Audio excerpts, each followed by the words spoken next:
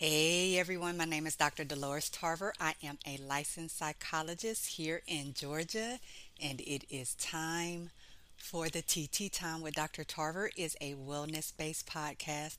It is not intended to be a substitute for a relationship with a licensed mental health provider. So here we are, everyone, in this last Wednesday of January. And this month we have been talking about goals, but I do want to switch gears for today's topic, and I hope that you all will give me that grace. I was very struck by learning that actress director Regina King's only child, her son Ian Alexander Jr., on the 19th of January completed suicide, which was his 26th birthday. And that really struck me, and it struck, of course, conversations that are often uncomfortable for us to have around suicide. I'm sure that you have seen a lot of social media coverage of it as well as news coverage of it. And I wanted to just take some time today to be able to talk with you about the conversations that we don't want to have, suicide and families.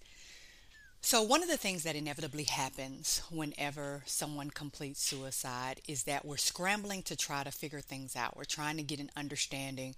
We want to know why. We're trying to make sense of events. We're playing things back in our heads.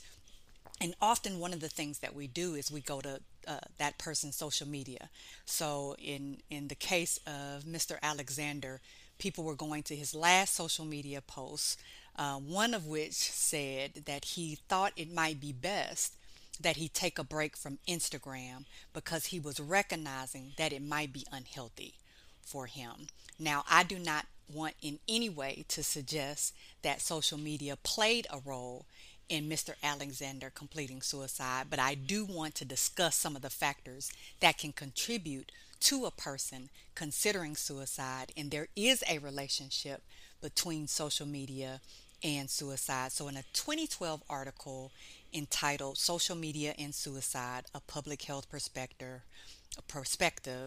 authors Luxton, June, and Farrell, I hope I pronounced that correctly, just discuss a lot of the evidence that's out there around how social media can influence. It is a strong correlation, right? So we're not saying that it is causing, but we're saying that there is a strong correlation between social media and suicide related behavior.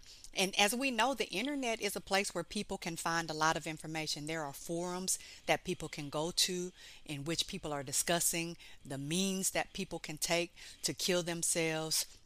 There are pharmaceutical companies that are online that will send you medications, and I'm using that term loosely, that you can use in order to complete suicide. You can find step by step directions. There are, unfortunately, in this age of us recording everything, there are videos out there of people completing suicide, and a lot of sites do a good job at trying to get those things off their websites as soon as they're posted. But as you all know, once something is out there digitally, it's out there. And so often people are taking these things and downloading them. There are message boards that people can go to that provide information about how you can die by suicide.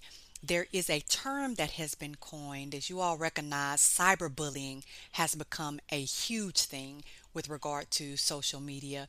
And so now, cyberbullying, whether it's indirectly or directly linked to suicidal behavior, the term has been coined cyberbullicide to be able to describe some of those cases where we know that there, in some way, social media was linked. There are suicide pacts that can be between individuals, two or more, about what time they're going to kill themselves, and often by what means, the same means, usually, that they're going to kill themselves. There are videos of even self harm behavior, and though different, there's a difference between suicide and self harm. Often, as people are looking to relieve this pain that they're experiencing, they can inadvertently complete suicide.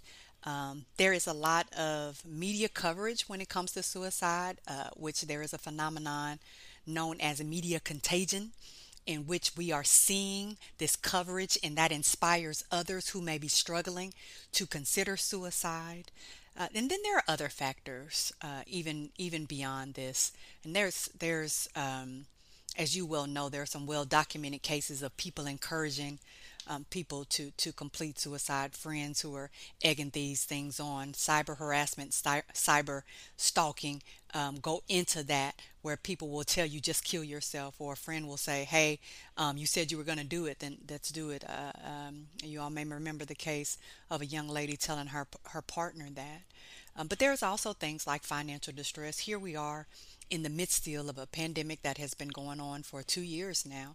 People have lost their homes. People have been unable to work. They're underemployed or unemployed.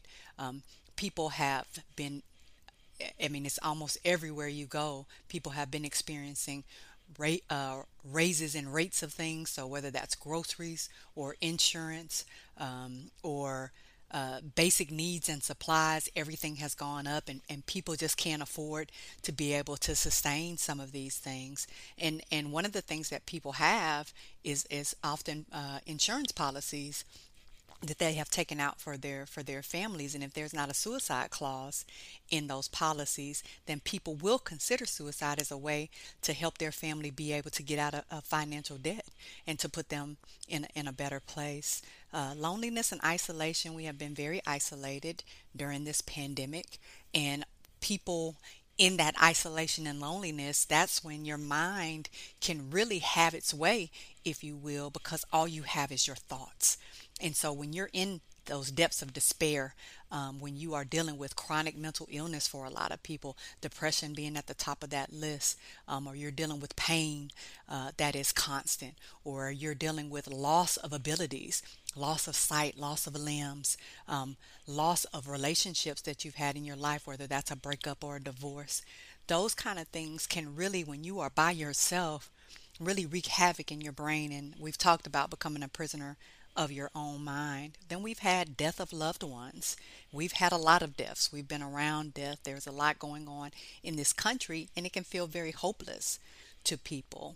And then add on top of that, experiencing failures in life. We discussed earlier in this series the effect of failures on your worth, whether that's academic failures or failures in business or failures with being able to manage money financially wisely. That those kind of things play over and over again into someone's head. And then insomnia. So if I can't sleep, my mind is restless, and so I'm unable to sleep, or it's I'm unable to sleep because of pain, or I'm unable to sleep because I'm dealing with chronic health conditions that are causing me to be restless or hot, uncomfortable in a lot of different ways. Maybe I've got some GI issues. I keep going to the bathroom, and we start thinking, is this really the quality of life that I want to have? Is this really living? So people are struggling in a lot of ways, and we often, because we look at people and because people don't look like what they're going through, we often think to ourselves, well, they're fine. They didn't have anything to be that upset about. We're very dismissive. We've discussed this when it comes to children. We're very dismissive of the experiences of our young people because we think you don't have anything you need to be worried about. Like, you're being taken care of, you're being supported. So what, you got a failing grade? So what, there was a breakup? But these things can be very devastating to people. And sometimes when you're in that despair and you're in that hole, that darkness, you do not see any kind of light. You don't see any hope. You just want that pain to end. And so even though we feel like, but you're loved, you have all of these gifts, you have all these talents, there's nothing that can't be fixed. But when I'm in that place of despair, then I don't see those options in the same way that you do. I see my struggles as my everyday experience, that I wake up and I have emotional pain or physical pain, mental pain, some kind of distress in my life, and that is my everyday. And it gets harder and harder to try to find reasons to still be here when you don't feel like you have a purpose, if that's what your life is going to be. So what happens when we have someone in our families complete suicide? Well, of course, we're in shock. And especially when it's one of our children. The loss of a child, there's not even a word in our language to even express that. because we expect to lose our parents. They're older than us. We expect to lose people who are dealing with chronic illness. They're in hospice. We don't expect to lose our children via suicide. In our minds, that's not even something that's fathomable because we think you have so much to live for. I love you. Why would you want to leave this place? Why wouldn't you tell me you were in this distress? There's a lot of blame. There's a lot of guilt that we experience in our families when it comes to suicide. All of the questions we can't answer. We're playing back things in our mind. Could I have done something? Maybe they were trying to communicate something to me and I didn't hear it. I was dismissive of it. What's the last conversation that we had? And we start blaming other people too. Well, you weren't there for them. I was there, but you weren't there. Remember your last conversation? You were arguing. I told you you're too hard. Right? So because in our pain, we're just trying to find some understanding. We're going to go to that place of blame, whether it's self-blame or it's blaming other people, because we're just trying to make sense of something that doesn't make logical sense to us. We feel like failures because we weren't able to see this, prevent this, manage this. You're not here anymore, and I'm taking responsibility for that. We can be so angry and resentful at this person for leaving us. How dare you do this to me? Did you not think about how this would make me feel? And we struggle with that because we love this person, we're grieving them, but at the same time we're angry at them. It can cause grief to be very complicated. And any unresolved issues come to the forefront when you have a completed suicide. So if there was family conflict, if there was a mental illness that wasn't addressed, if there were things that were going on financially, all of these things come to light when a person completes suicide. It's almost like it takes the covers away and you're just exposed everything that's happening. And because people are doing that, people are questioning, which is, often what ends up happening is people around you are having discussions because we like to fill in information when we don't have information. So we start speculating. So you're hearing all these speculations and these rumors, and there's such stigma associated with suicide. So often families don't want to even talk about that they had suicide occur with a family member because people like to put their views, especially when it comes to spiritual and religious views, and people will often then come and say some very hurtful things to you about what's going to happen to your loved one because they completed suicide. So you're in conflict, you're struggling. You may be struggling with your own religious views and your own beliefs about suicide. There's shame that we experience. What are people going to think about us? Are they going to think that I led this person that I love to complete suicide, that I wasn't there for them, that I'm inadequate in some way, that I should have gotten them some help or I should have done something, right? So we're dealing with all of those things. And we want privacy, understandably so. One of the things Regina King said about her son, and I do want to read her quote, "Our family is devastated at the deepest level by the loss of Ian. He is such a bright light who cared so deeply about the happiness of others. Our family asks for respectful consideration during this private time. Thank you." Right? And so that speaks to people are trying to figure it out. They're trying to process. The last thing they need is for us to be butting in to them in their lives, speculating, making statements about things we have no idea about. Right? And which is often why people will close themselves off as they're grieving. They don't want to connect with other people. It is painful. It is hurtful even to try to open yourself up to having loving, caring relationships with those people that care about you because you're in such conflict emotionally. And everybody's different in that process. Some people will want to talk about it. Some people won't want to talk about it. And again, when we are not getting what we want from people because we're trying to be helpful, we will often insert ourselves and pry into things that are not our business, right? So let's talk about how to be supportive and also how to deal with a suicide. In terms of support, you are being nosy, asking details about what happened to someone when they have lost their loved one to suicide. There is no information about that you need to know.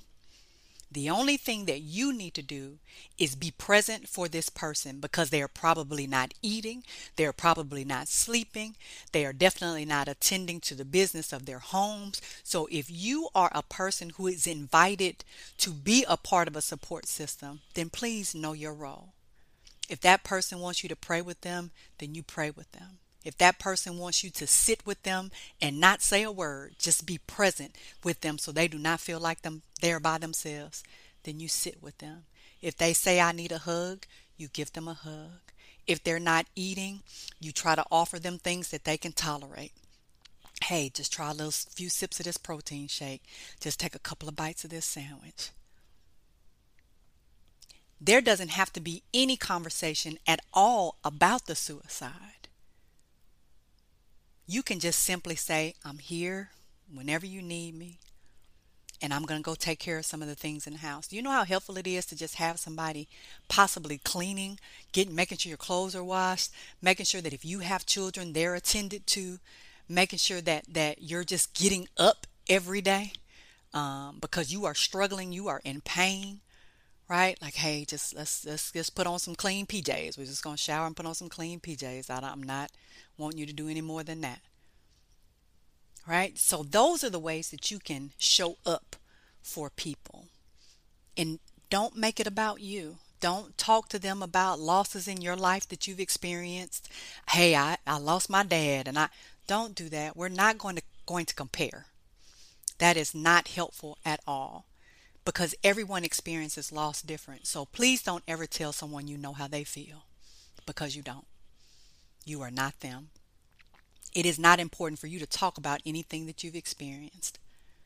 You are simply there to be present for them in whatever they may need. They may want to laugh. You may want to crack some jokes. They may just want to go through albums, and they may just talk. They may just be talking and you just listen. All right? Oh yeah, I remember that. Right? So just being present is all you need to do in this moment. And again, only by invitation. Because as much as sometimes we get arrogant and think that we are the one who is going to be there for people, you may not be the one. Do not take it personally. When people need you, they will reach out to you. They will ask for you. They will accept what you are offering. But they are absolutely entitled to not be receptive to any of that. And that is their right. Right, so if you are in a situation where you have lost someone by suicide, allow yourself to feel. We often don't want to deal with emotions. We get to the busyness of the details of burial or memorial or however this person's end of life process is going to be. And then we don't allow ourselves to sit. We don't allow ourselves to deal because we're afraid that we're going to crack apart and not be able to recover. And the reality is you may feel like that for an indefinite amount of time, but you are going to feel different at some point. But you do have to allow yourself to experience all those painful emotions. Don't fall into the shoulds, right? Oh, I should be doing this. I should have done this. This is how I should be grieving. We all grieve differently. Allow yourself to grieve in whatever space that may be. You might want to just go lay in that person's bed. Hold the pillow that they slept with. Have the shirt that smells like them. Whatever that process is for you, allow yourself to experience that process. It is important that you do attend to your physical body. So there needs to be some kind of food intake. You need to be getting some liquids inside you. You need to try to get rest. And I know our minds are often just not going to allow us to be at peace. But you take that rest when you can. I don't care if it's 30 minutes here and 60 minutes there. But allow yourself to rest when you can. You do have support. And I know often we just don't want to deal with people. We just can't handle people. We don't want people being intrusive in our space. But I guarantee you that you have a person who can just sit with you. That person who, if you want to talk, is available for you to talk. That is not going to offer you any trite expressions. Heaven doesn't give you any more than you can bear. No one who is going to do that, but just someone who can sit in the space with you. When you are ready, It may be helpful to do a support group or have some therapy as you're processing through all of these very difficult things that come along with being a survivor of someone who completed suicide. But you might not be in that space right after you experience that loss, and that's okay. Free yourself from your shame, your guilt, the things that you're questioning in your mind. Free yourself from that. You have no control over someone else's decisions. And I think it's important for us to understand why people can complete suicide so that we can forgive this loved one and free them too. They were struggling and they did what they knew to do, they thought to do, they thought was the way to get out of pain, this unbearable pain in the moment. And we have to forgive them for making that choice, even though it took them away from us. Sometimes it's helpful to seek spiritual guidance, especially if you're struggling with this notion of what happens to people if they complete suicide. It is imperative that you avoid rumors and social media and gossipy people. You do not want to have all of that negative energy in your space. So be very intentional about what you're listening to, who you're listening to during this time. I definitely encourage you to take breaks from any person or anything that could be detrimental to your spirit. There are a lot of resources for survivors, and there are a lot of resources for people who are considering suicide and need some support. The National Suicide Prevention Hotline is one, and they also have a 24-hour chat. So they can be reached at 1-800-273-8255. And also, if you go to their website, you can get set up for that 24/7 chat. Samaritan Crisis Services at 877-870-4673. I'm going to share these resources as well, so that you can see them visually. Suicide prevention resources for survivors include the American Foundation for Suicide Prevention, which has all kinds of information on there, but also information for survivors. And then there is a website for survivors of suicide loss, www.sprc.org.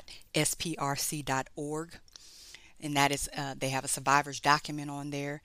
Suicide.org has a forum and other resources that can be of assistance, and Alliance of Hope has a blog and a forum as well. Survivors of suicide loss are going to be experiencing a range of things. Be kind, be thoughtful, and most importantly, be well.